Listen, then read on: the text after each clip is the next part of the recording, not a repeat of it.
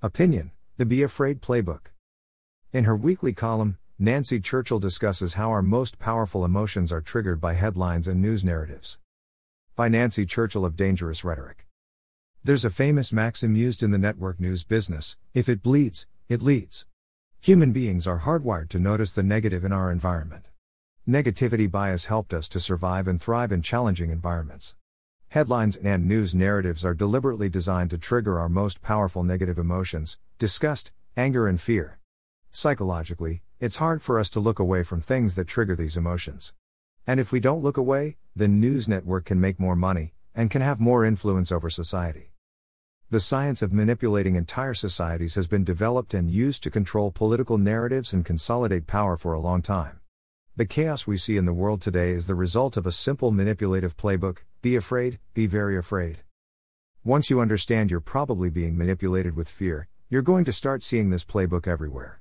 The goal of the playbook is to create a world government with power consolidated in the hands of a few, who have total power over everyone else.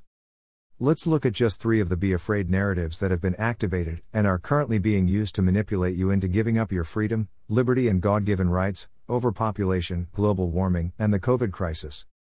In the 1970s, Paul Ehrlich published The Population Bomb. In this book, Ehrlich claimed that the battle to feed all of humanity is over. Ehrlich's book argued that many of the day's most alarming events had a single, underlying cause: too many people, taking too much from the earth. Unless humanity cut down its numbers, we would face mass starvation on a dying planet. The book made population control an acceptable topic of discussion for modern governments. Today's world leaders who are pushing Agenda 21 and the New World Order still promote the idea that there are too many people. However, mass starvation never happened. Instead, new technologies for equipment, agriculture, seeds, and farming methods were developed that increased both the nutritional value of crops as well as the total yield per acre. Today's farms are modern miracles of abundance. When the supply chains are not hindered by government interference, our stores are overflowing with fresh food from all over the world. In 2006, former Vice President Al Gore released a documentary titled An Inconvenient Truth. Gore claimed unless drastic measures to reduce greenhouse gases are taken within the next 10 years, the world will reach a point of no return. However, Gore's terrible predictions failed to materialize.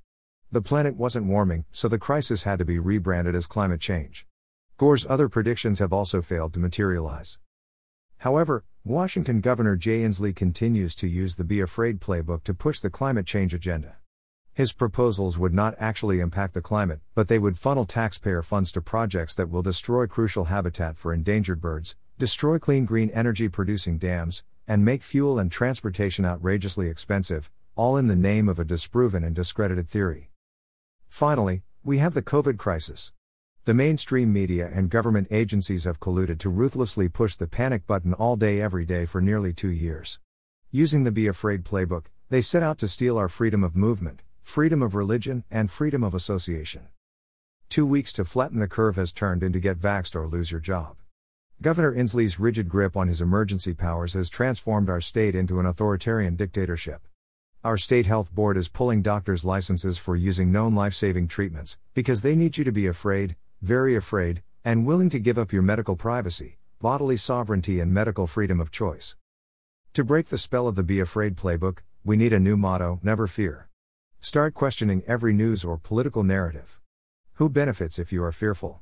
How will they benefit, financially or by concentrating political power, or both? Next, check your fears against reality. If COVID-19 was really so contagious and so deadly, wouldn't the homeless be dying in droves? How is it we have more homeless people now than when the crisis started? When reality is different than the approved narrative, you're looking at the Be Afraid playbook. Notice censorship. When and why are valid scientific studies being dismissed, hidden, or attacked? What are you not allowed to say? Who decides what is true and what is disinformation? Why is free speech and debate not being allowed? Who benefits from the censorship? Finally, remember that all power lies in the people. Those using the Be Afraid playbook don't want you to realize you have the power to create change. They want the people to be disempowered slaves. Remember that what they broke and destroyed, we can repair, replace, and improve. Never, ever give up. We can make America great again. Nancy Churchill is the state committeewoman for the Ferry County Republican Party. She may be reached at dangerousrhetoric@pm.me. The opinions expressed in Dangerous Rhetoric are her own.